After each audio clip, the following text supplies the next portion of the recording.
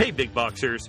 Welcome to On the Shelf, a program that is dedicated to helping you get your products into a major big box retailer.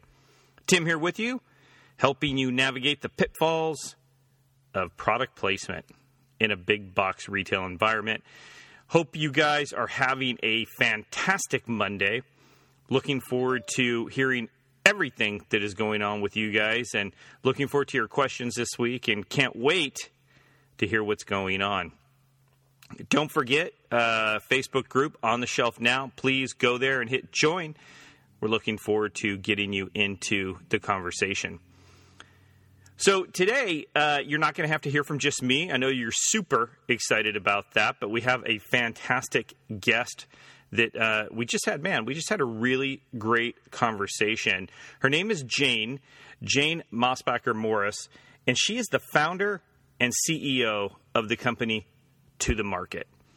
Now, To The Market is this cool, new, socially inspired business that connects basically artists and groups around the world with consumers and businesses seeking social impact products. So, and I'm not going to take it all away. I'm going to let Jane explain it all and let her, explain her background because she's got some cool stuff. She worked for the State Department, counterterrorism. I mean, she's done some stuff. She's been around. She's killing it.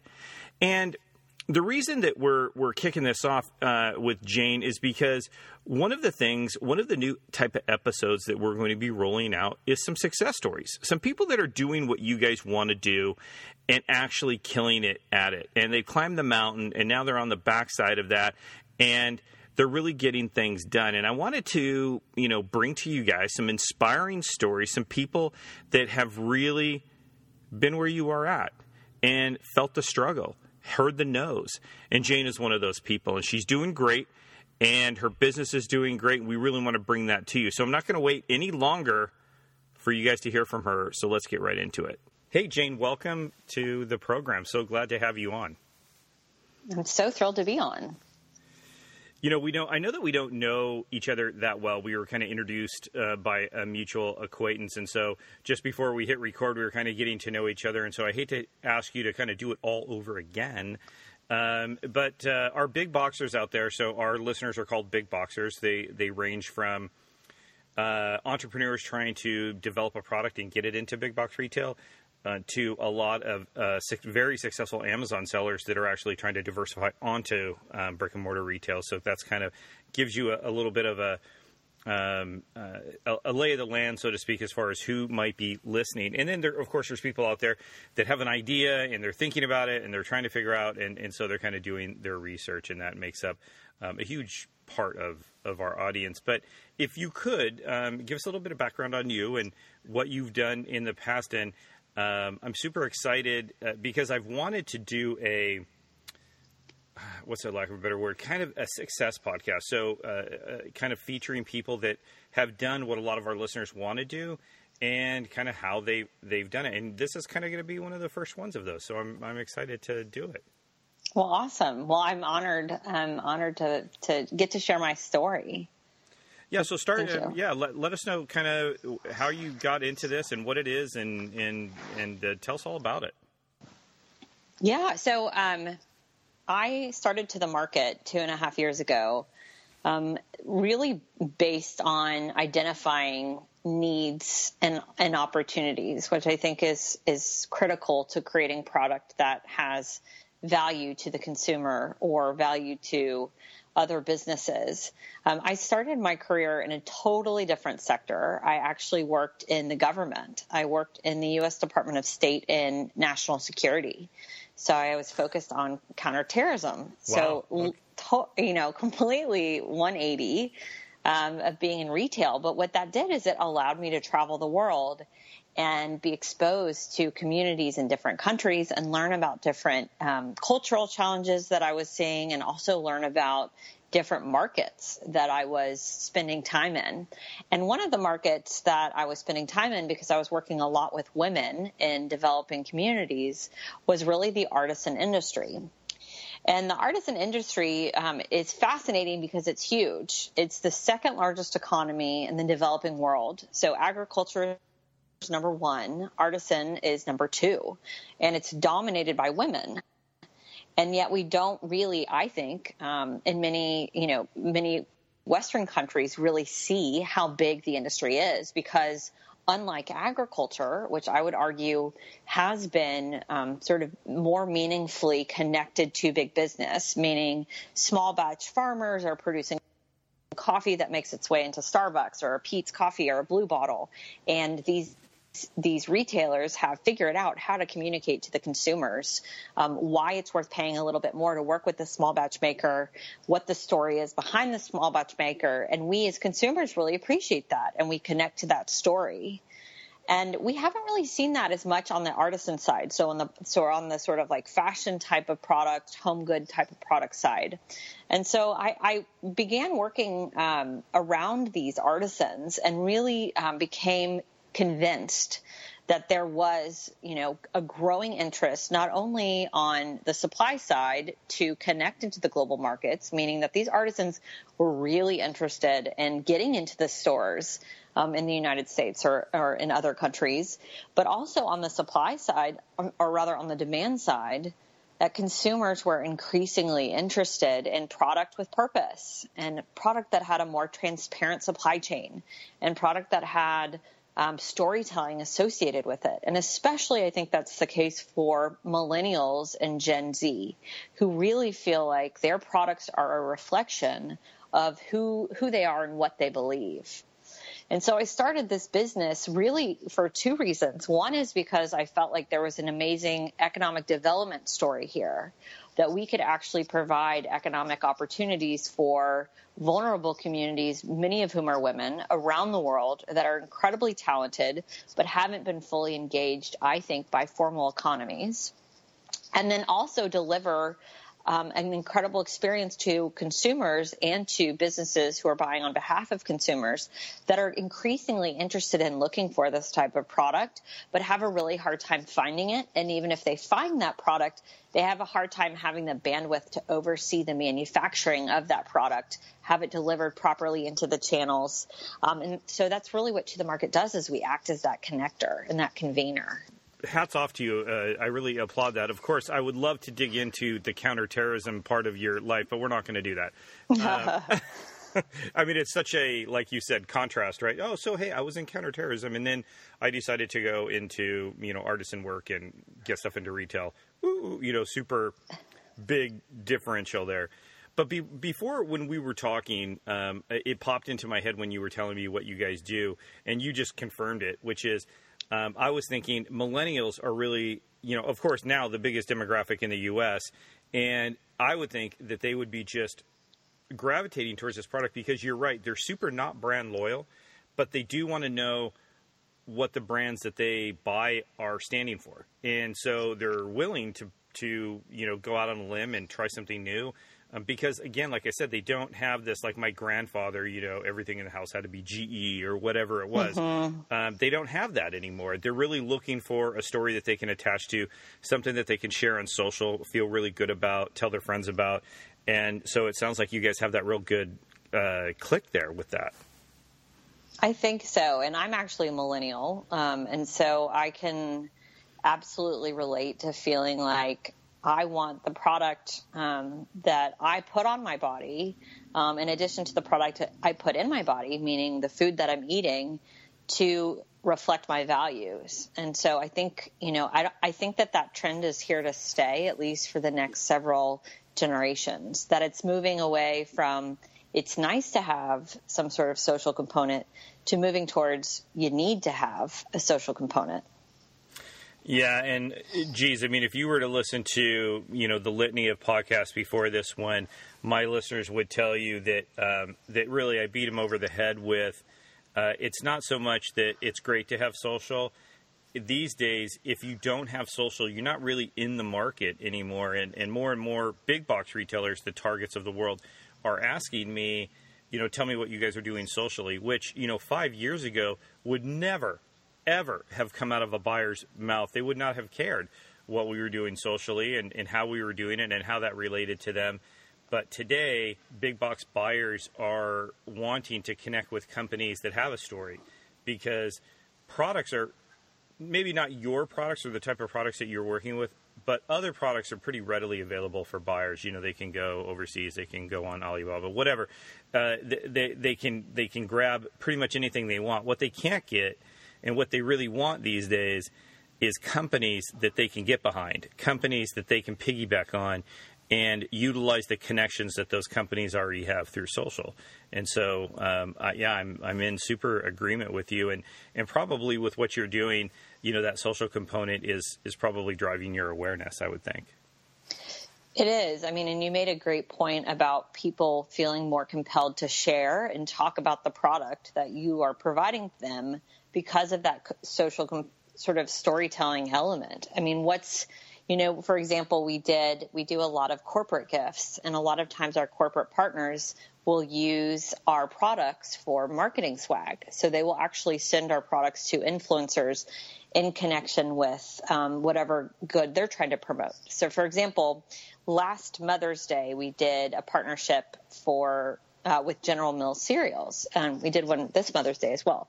But last Mother's Day, we created a custom bag for them to put a box of cereal in that they then sent out to all of their top online influencers. And when you think about it as a brand, so if I'm General Mills, that's a much more compelling social share if I'm the blogger to say this bag, the bag that we happened to design, was 100% organic cotton, and it was made by human trafficking survivors. That's much more interesting for me as a blogger to share on my social feed than a picture of me eating a bowl of cereal, which is like how many shots of cereal can I possibly put on my social feed and not feel like it's just super promotional and uninteresting?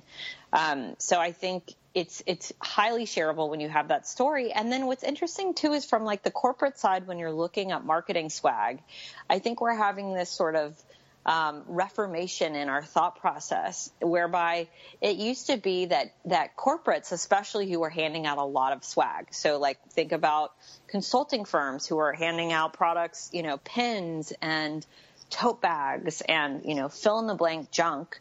They're realizing that, just handing out product with their logo on it just to have, the person you give it to throw it away or leave it in the hotel room or whatever it is, that's really not doing you much good. And what is it saying about how they feel about you and your brand? Right. And so when you're giving them product that not only they want to use because it's functional, but they also want to say, oh, and by the way, this product was made by this, this community, or it helps this community. And then they associate that feeling with, the brand, that's very powerful. So I have a question. I want to frame it the right way because I don't want it to come off the wrong way. But, quality assurance. So, if you have your products made in, China or whatever, and, a lot of times retailers will send out their buyers to these factories to make sure that they're being made the way that the company told them that they were being made. And I would imagine that for you, quality assurance is... And your story has to be so together, because if a company is going to stick out and say, hey, look, yeah, this is what we're doing and we're partnering with this person, there's so many phonies out there right now that, that would easily take, some purse and have it made off in China, and then try to use some poor unfortunate generation of people, their story, to try to sell it. So how do you manage that, keeping and geez, like I said, I'm struggling. Kind of telling your story and making sure that it's all kosher, I guess. No, it's great. And I heard two questions. One was on quality control, and one was about, it sounds like, authenticity.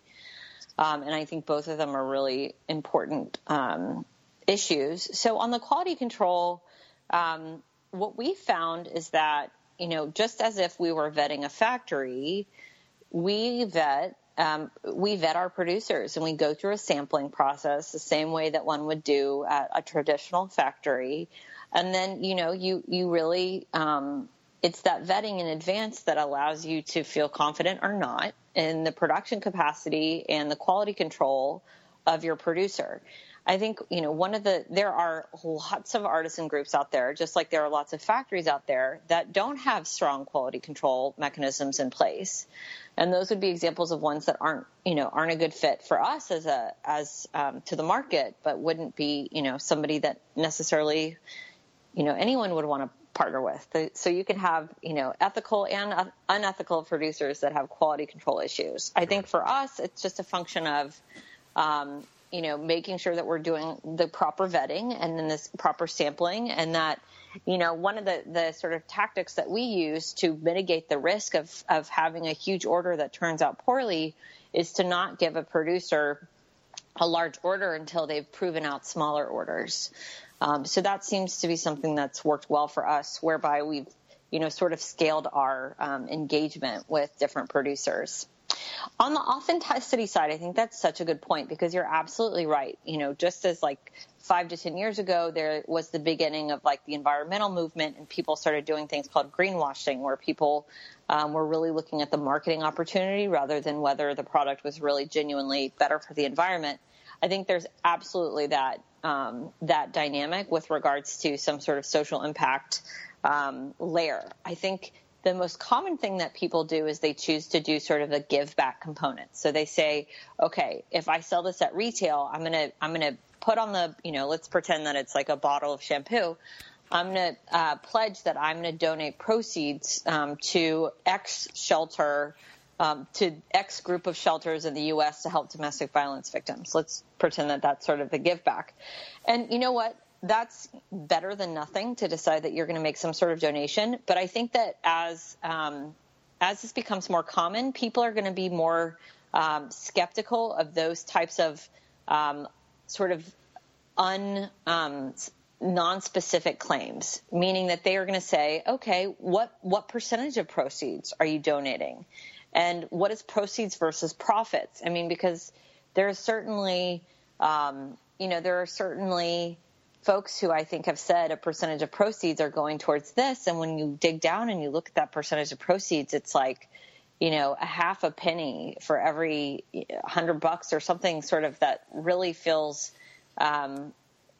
disingenuous. And so my recommendation would be for listeners who are thinking of adding a social component to, if you decide to pursue the idea of having a give back component, I'm going to donate a pair of shoes every time you buy these. I'm going to donate proceeds from, the sales of these, that you really ask if the give back component was published in a newspaper for everybody to see, would you feel okay with what it said?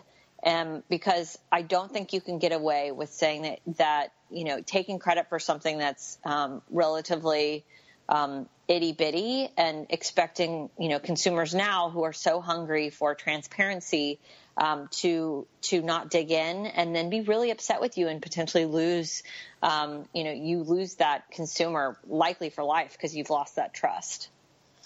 Yeah, I mean, and I think, I guess what I was trying to, and like I said, not doing it very well at all. So I apologize. I'm glad that you were able to glean a couple of things out of my fumbling there. But I was thinking back to, I get calls all the time. I mean, weeks, every week. People, they made a product in their garage, or they have a product that they're bringing over. And a lot of times they might embellish to me, what they did or how they did it or how they got it. And so before I take and put my company on the line and introduce it to Costco or somebody like that, I have to do my due diligence to make sure that what they said is authentic and real. And like you were talking about authenticity. And so I was just thinking that, as this type of thing grows, and you were just saying when you had a swag bag that was made by human trafficking survivors, and how do you, first of all, how do the companies get these people together to do one specific product? And then, like I said, what do you guys go through yourselves to make sure that if they say they're coming from this specific group, that they really are? And before you answer, let me say, recently I bought my wife this big basket from Whole Foods, and I put a bunch of cool bass stuff in it. But attached to the basket was this profile of the person who made it. And I'm assuming that that's a little bit of like what you do. And I would have been crushed, if I would have found out that little tag on there was completely fake. And, that person doesn't even exist. And they're a model. And because it meant something to me, meant something to my wife when I gave it to her. And so I was wondering if that's a big part of what you guys are doing, is making sure that who you're telling these people they're coming from is actually where the products are coming. Yeah, no, I mean, that's core to our value proposition. So, again, it's sort of vetting and auditing. So, we don't work with artisans, individuals. We work with artisan groups, meaning that the group has to be set up. They have to be incorporated as a nonprofit or a for-profit. And then we go through a vetting process of understanding everything from, what's their reputation in the community to who have they worked with previously. If they are a nonprofit, have they received grants from organizations that I trust that would have done due diligence on them? And so it's really a function of reference checking, going through an application process that's rigorous, and then auditing to the extent that you can with any of your partners. And when I say the extent that you can, meaning that just as, I don't want Home Depot feeling like every, 2 months they can pop in whenever they want and just visit our offices and me not feel like my space is invaded. Just like any business partner, you have to respect, treat them like a partner, not like just a vendor. And so we do our best to treat them like our partners and to create systems that we think allow for, I think, rigorous assessment and Hey, Big Boxers. Just a quick announcement from TLB Consulting. Are you looking to scale your business this year? Are you looking to get your products on the shelf of a retailer this year? Well, guess what? Booking a coaching call with me has never been easier. I know, based on the past 10 years of working with clients, that it can be difficult to be a solopreneur. It can be difficult to scale your business into territory that you've never been to. That's why I have opened up more slots this year than I've ever done before. One of my goals this year is to work with more clients, more solopreneurs, more big boxers looking to get their products into retail than ever before. I want to work directly with you and share my experiences over the last 25 years of getting products into retail. I want to share those experiences with you. I want to talk to you from a place of somebody who's been there, and I want to help you get to where I've gone. Like I said, it's never been easier. All you have to do is go to tlbconsulting.com, click on consulting, and then choose the time or the bundle that you want and get it scheduled. Let's kick off 2020 with a bang. Let's get you the information that you need. I'm looking forward to meeting you.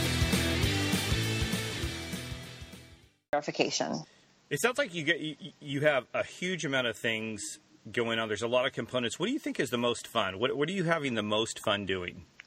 Well, I really, our business with our social element is I know a little bit different. And to me personally, I'm most excited when I see the economic opportunity that we create. So, going and visiting some of our artisans and saying, did you know that I just sold this product into Macy's, or I just sold it into Home Depot, or I'm working on selling it into ABC, and seeing the excitement in their eyes, because it's very validating for them.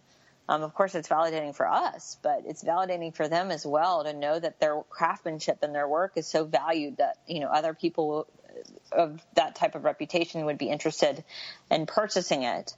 The other thing that really excites me about what we do is we work with a lot of recycled materials. So we work with everything from literally oil drums that have been discarded in Haiti. We do a ton of beautiful metal work, to working with recycled paper, working with discarded cow horn. So literally horns from cows that have been that are left over literally from a slaughterhouse that some of our artisans are literally collecting and creating beautiful product out of. And to me, when I showcase a product and I see someone's reaction and they think the product is beautiful and high end and expensive, and then I tell them, oh, well, did you know that this is made out of an upcycled oil drum? That is so exciting to me. Like the surprise and the delight, like associated with seeing the reaction, is just, to me, really, really encouraging and very satisfying. That's amazing, and I love all of that.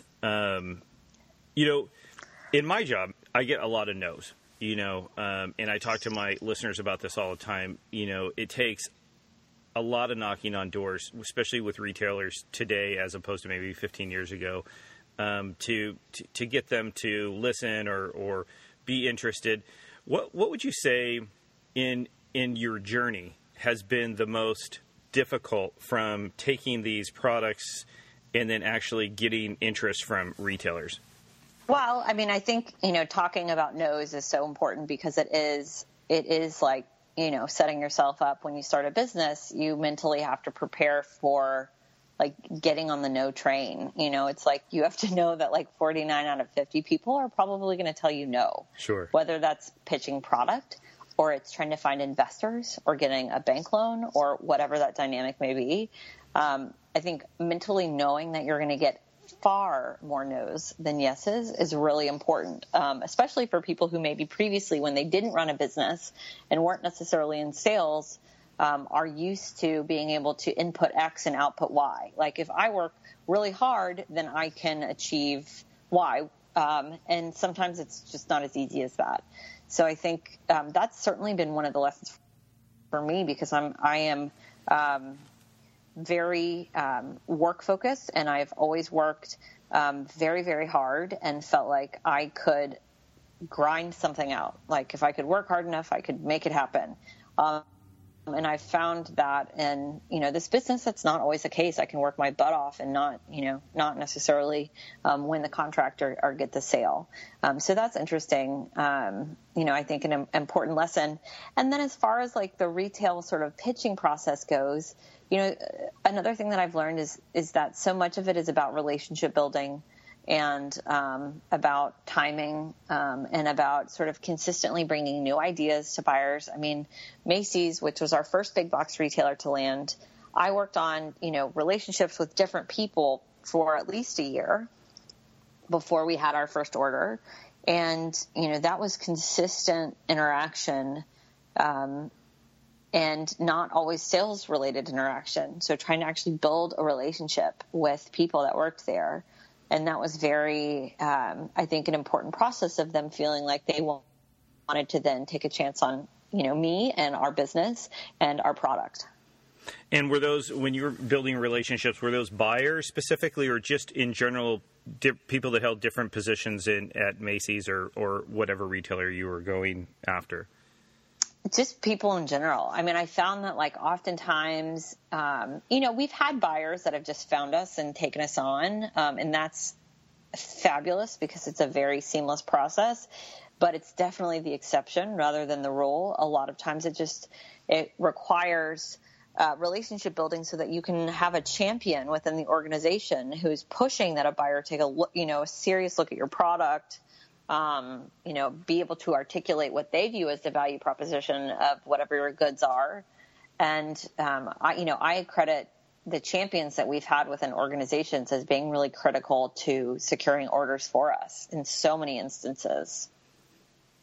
So you're saying, and so we can break this down for the big boxers out there because, we talk a lot, I mean, probably too much on different ways to really shine and be noticed, because in a sea where buyers are looking at hundreds of products every week and most buyers are doing, I've been in this business a really long time. And so most buyers are doing the job that 3 or 4 buyers did 10 years ago. And so, just for them to look up from their desk and take a moment to think about something that's not already on the shelves that they're dealing with is big. And so kind of breaking down what you're saying is get a champion, find somebody either in a store. So if you're at Macy's, maybe, connect with the store manager of that store or a district manager or somebody in the corporate office, maybe in marketing because of what you do, but really find somebody that's interested in what you're doing that you can create a relationship with. And then they can help you from inside the organization get that buyer to look up from their desk, so to speak. Mm-hmm. Yes, absolutely. Well, there you go, big boxers. That's something new and specific. And I know sometimes we'll go into local stores and But I'm glad that you used the 1 year. The 1 year marker, not that everything happens in a year, some things don't happen sooner or later, but so often, unfortunately, people build a product, they get it produced, they have it in their garage, and then they really feel like they've done the hard work. That's the hard work. And now, man, all I'm going to do is show this to a buyer and bam, it's going to be so awesome. And they're going to pick it up and it's going to go awesome and they're going to buy it right away. It takes time. And that can be, in some cases, that time that you have to pass. And with my clients, I sometimes say, we're going through the desert. Okay, this is, we have to travel from A to B through the desert. Everybody has to make this trek. Nobody gets to shortcut it. And so I'm glad to hear you say that, for that particular thing, it took a year, because it's important for people to know the process and what they're getting into.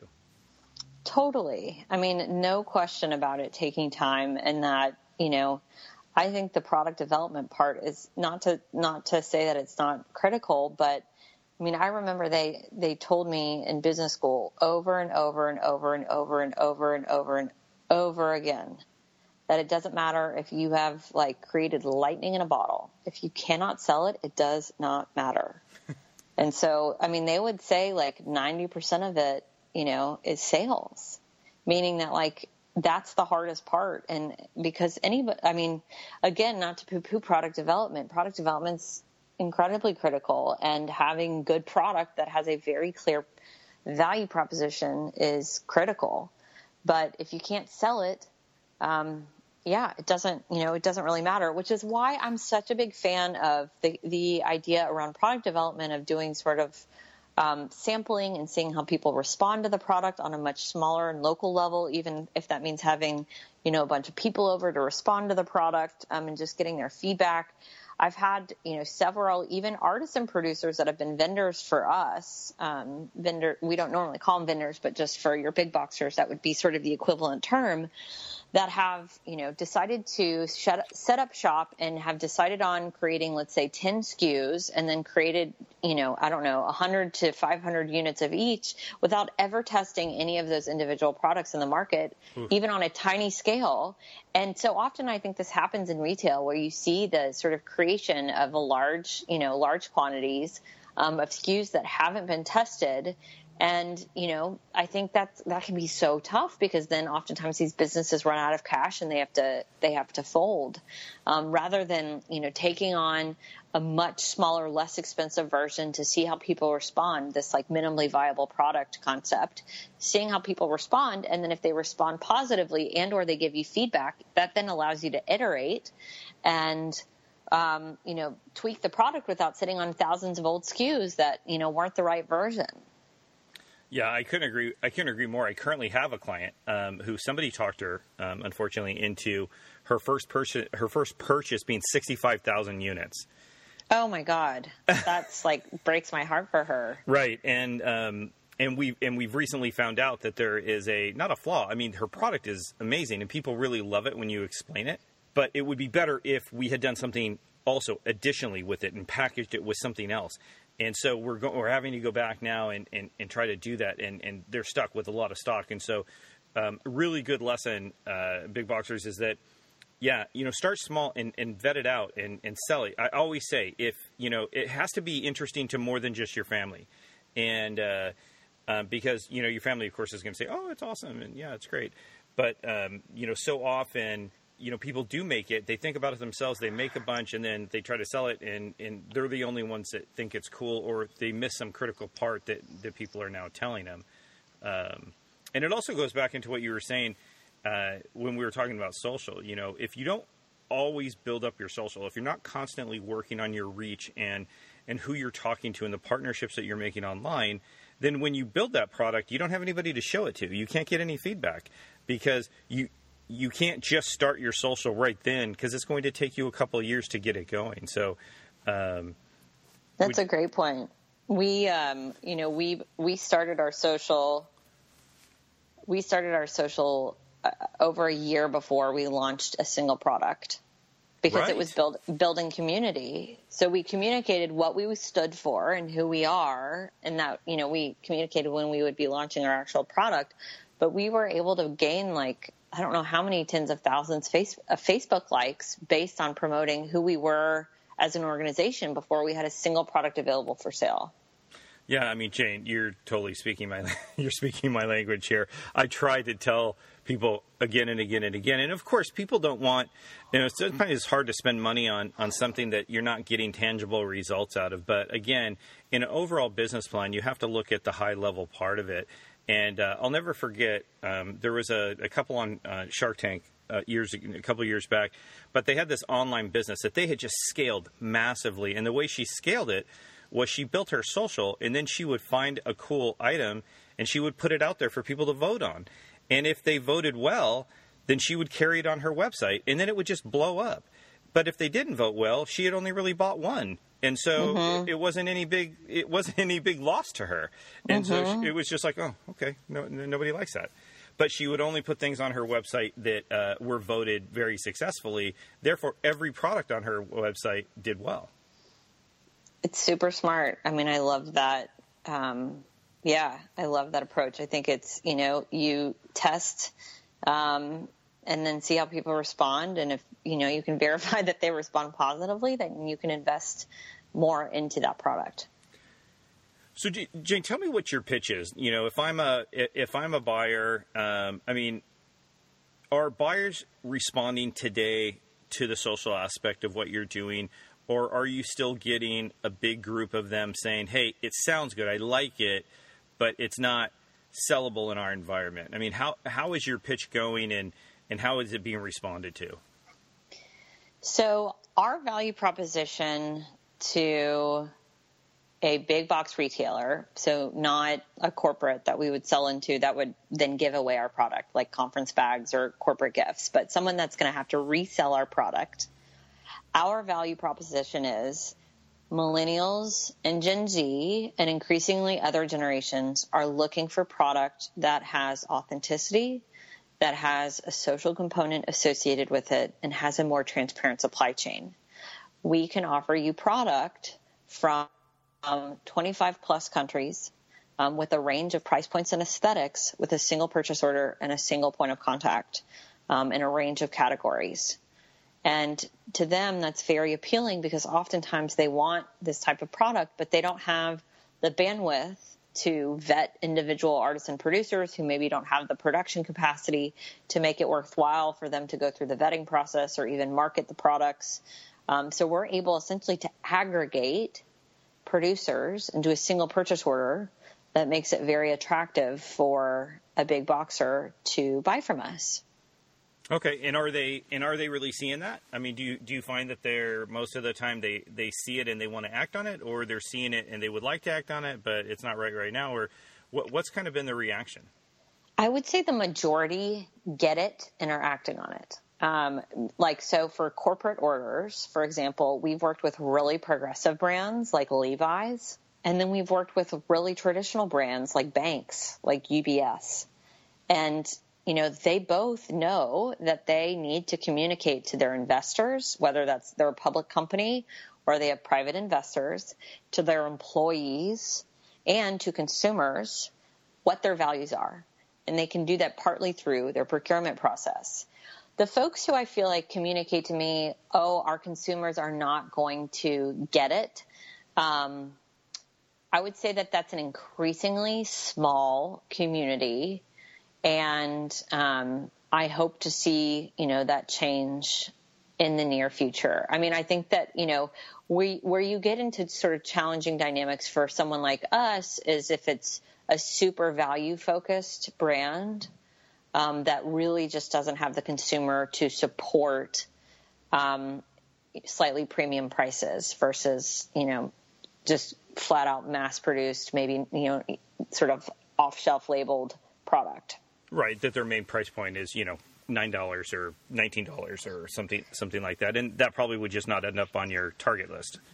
Yeah, it would be tough for us to make that work. And their consumer is probably sort of less plugged into that value proposition and maybe sort of much more plugged into, what is the least expensive option of, the basic sort of commodities that I need. Right. To, feed my family. That sort of would be, the tier of stores that would struggle to make our product move because, most of our product is not commoditized, right? So we're not selling milk or, something that most families need to buy every day. And so it really needs to be, there has to be some, even if it's small, level of disposable income available to the consumer at the big boxer for it to seem to make work for our brand, for To The Market's brand.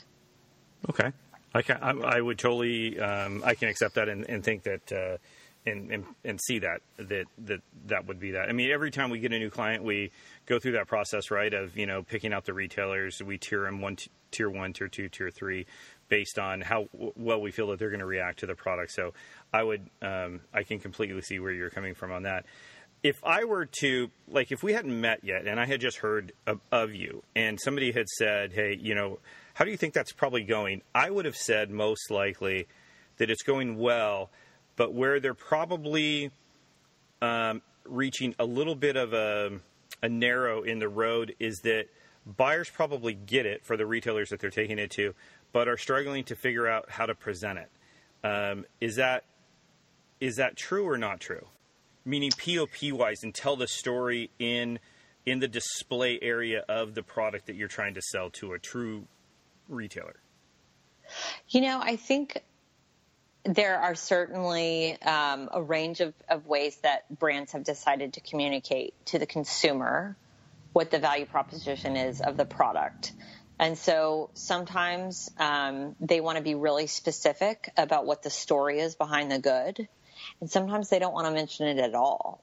It's just that they know that they have bought the product ethically and they don't feel compelled to even necessarily share the fact that it's organic cotton or it was made by, vulnerable women or fill in the blank. Sometimes they just leave that off, and that's just they just made that purchase because they feel like, the product is solid and it's a reflection internally of their values. But most of the time, brands and retailers do want us to share information on a hang tag. That tends to be the way that we communicate. It tends to be, more, less wonky language, right? So not everybody wants to say this was made by human trafficking survivors. Maybe they just want to say, this product was made by women, or this product helps economically empower people. Or this product, provides jobs for fill in the blank. So you have sort of different tiers of how people choose to communicate the social message. And we're perfectly okay with that because we want to make buying products that we believe have been ethically produced. We want that to be mainstream. So eventually maybe they won't even feel compelled to share that because they feel like that's just, commonplace. Yeah. Yeah. Well, that's great. I was going to I think you maybe had answered my question because I was going to ask you, what do you prefer? Do you prefer to tell the story or do you prefer to let the product stand on its own and be judged on its own just as a product? But I think you kind of answered that you're fine with either. I am. Yeah, I'm fine with either. I do think regardless, the product has to stand on its own because we don't want pity purchases, right? So it can't be sold by the product. It can't be sold by the story because even if you are successful in selling the product, it doesn't mean that they're going to use the product if they think it's ugly, right? Or they don't like it or it's not functional or whatever it is. So the product has to stand on its own. I always say lead with the product, close with the story. Right. Yeah. Well, and of course, most likely the buyer would have never bought the product if it was just hideous. And, most buyers, even though their heartstrings are pulled by the story, are still going to hold fast that the product has to be good quality and aesthetically pleasing. And they really need to think that it would sell no matter what they put it out there doing. So I would agree with you on that. Okay. Listen, last question. I don't know if you ever read the book Tipping Point. I have. It's been a while. Is this Malcolm Gladwell? Right. Yes. Yeah. It's been a while. It's been a while, but yes. Been a while for me too. But I was wondering if you feel like your business has tipped, or is it getting ready to tip, or do you still have a while before it tips? I have such big ambitions for this business that I feel like we're just getting started. So objectively, I know if people hear that, we're already selling to these big boxers, they think like, wow, you've made so much progress. Like you've made it. And I always say, oh my gosh, like I feel like we're just getting started. And it's true. I actually feel like we are just getting started. I think we have a long way to go. I want to be in every store. I want to the market to be in every store, whether we are producing private label or we are branded or co-branded or whatever that may be, because we have the ability to do everything from apparel to home decor to a huge, everything in between. Sure. And so I feel like we're just getting started. That said, I think we have incredible momentum. I think we have a great team. I think we have a lot of high-level support for what we're doing and how we're doing it.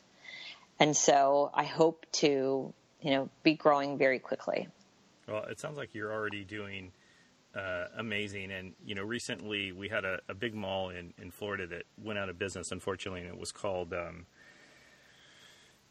it wasn't the Artisan. It was, but it was close to that. And what it was this just big open space in a mall environment that was made with basically gated booths where, you could be an artisan and have your own product, and maybe you made handbags, or there was this cool guy in there that made trimmed bonsai trees, and he did classes, and unfortunately they didn't draw enough traffic and it closed down. And then recently at one of our local malls, I saw that a couple of the artisans had banded together to get a storefront in the mall called Altamont Marketplace, and it really is a small offshoot of that, where they man their own booths and they make their own product. And so again, to your point into the movement that you're doing, I think if you haven't tipped already, I'm sure that is not far away from you, depending, like you said, on your own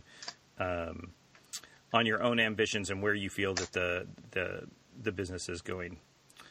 So I really appreciate you taking the time to be on the podcast, and thanks so much. I do have one last question. It has nothing to do with your business or anything, or my business, or anything that we've been talking about, but it's something I ask everybody that's on the podcast because it's interesting to me, and that is productivity. So as far as getting everything done, you're the CEO of this emerging company. You have a ton of balls in the air, and probably you're doing a million different things. How do you keep it all straight? Is there an app that you use? Are you super traditional and write everything down? What do you use to keep it all straight? So I'm a big fan of Asana, which is a project management application and dashboard. So you can access it both on a laptop or desktop, but also on your phone. And it allows you to create different project streams and sub-projects within that project stream. You can create due dates. You can tag your team members who are responsible with due dates for specific objectives associated with that project. And that has been very helpful because it allows us to keep track of, not only things like where we are in the sales discussions with different businesses, but also other things that we're working on, our content calendar, or, conversations with potential investors, or, when we as a team are doing our next retreat. I mean, really anything that requires input and you want to have sort of saved in a cloud type system that you can access from your phone and or a laptop or desktop. I'm a huge fan of Asana. Okay, so you use that for your own personal productivity, keeping track of your own stuff, as well as your team and projects and everything. It's really, yes. I mean, certainly for my professional time, I use it, and for our team as well. We use Asana. I mean, personally, I'm a huge fan of Google Calendar. I mean, I sort of live and die by a calendar. I don't usually write things down. I'm actually super ADD, so I have to write everything into the calendar. So if I know I have to do 5 things today, those 5 things go into a calendar as a knowing when I'm going to be doing them, when I will be working on those things. And that also allows me with Asana to set due dates for myself of when I need to do things by. And that really allows for structure when you have a lot of moving parts. It really allows you to sort of stay moving efficiently forward. Cool. Well, thanks for sharing that. Asana, people. So I'll put that in the show notes, and so you guys can all click on that if you want to check that out. Well, listen, Jane, it has been an honor and a pleasure. Thank you so much for coming on the podcast. I know that all the listeners got a tremendous amount of value out of your journey and what you've been doing and how successful you guys have been. And hats off to you for your ingenuity, and we really appreciate you and having you on the show. Thank you for having me. Hey, Big Boxers. Jane has left the building. Wow. That was awesome. I hope you guys got as much out of that as I did. She's amazing, right? Did you guys feel that? She has really figured some things out. And a couple of things I took out of this conversation was that she has, tapped into something unique. She's got a story that she can tell, right? She's got these people. They're either, human trafficking survivors or they've survived war, but they're really pulling their lives together, and the sale of these products is really helping get that done. So that gives her a compelling story, number one. She has this quality control that she's going through. So they're producing quality products that people can really grab a hold of and use and want, and they're quality and they last a long time. So she's got a good product.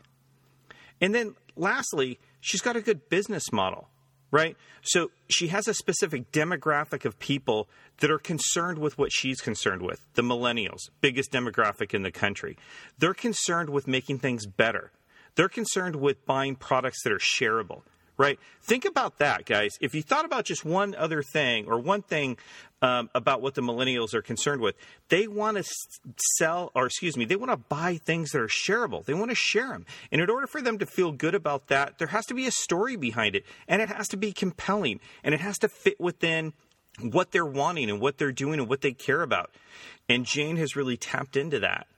So takeaways here are, what can you do to tap into the same type of thing? What story do you have? What product impact are you getting around? What are you making better? What does your product make better? How does it impact people? And how can you wrap that up into a great, awesome story that has impact? That's the takeaway. Jane, thanks so much for being with us on our very first inspirational story. We had a great time, and we hope to have you back. Big Boxers, don't forget to go to Facebook on the shelf now and hit join. We're looking forward to having you in our Facebook group. And coming up this week, guys, we're going to be interviewing, once again, Nikki Jackson, CEO, founder of Range Me. And you need to get your questions in. We have a question and answer section in there scheduled. And you need to get your questions in ASAP so that we can get them on the list. All right, listen, if you're liking the podcast, share it on social. If you want to ask us a question, you can hit us up on Twitter at TLB Consult, on our Facebook page, TLB Consulting, or on Facebook at TLB Consulting also. So the website's tlbconsulting.com. And then, of course, join the group on the shelf now. You can ask them in there. Great spending time with you. Until next time, we look forward to seeing your products on the shelf.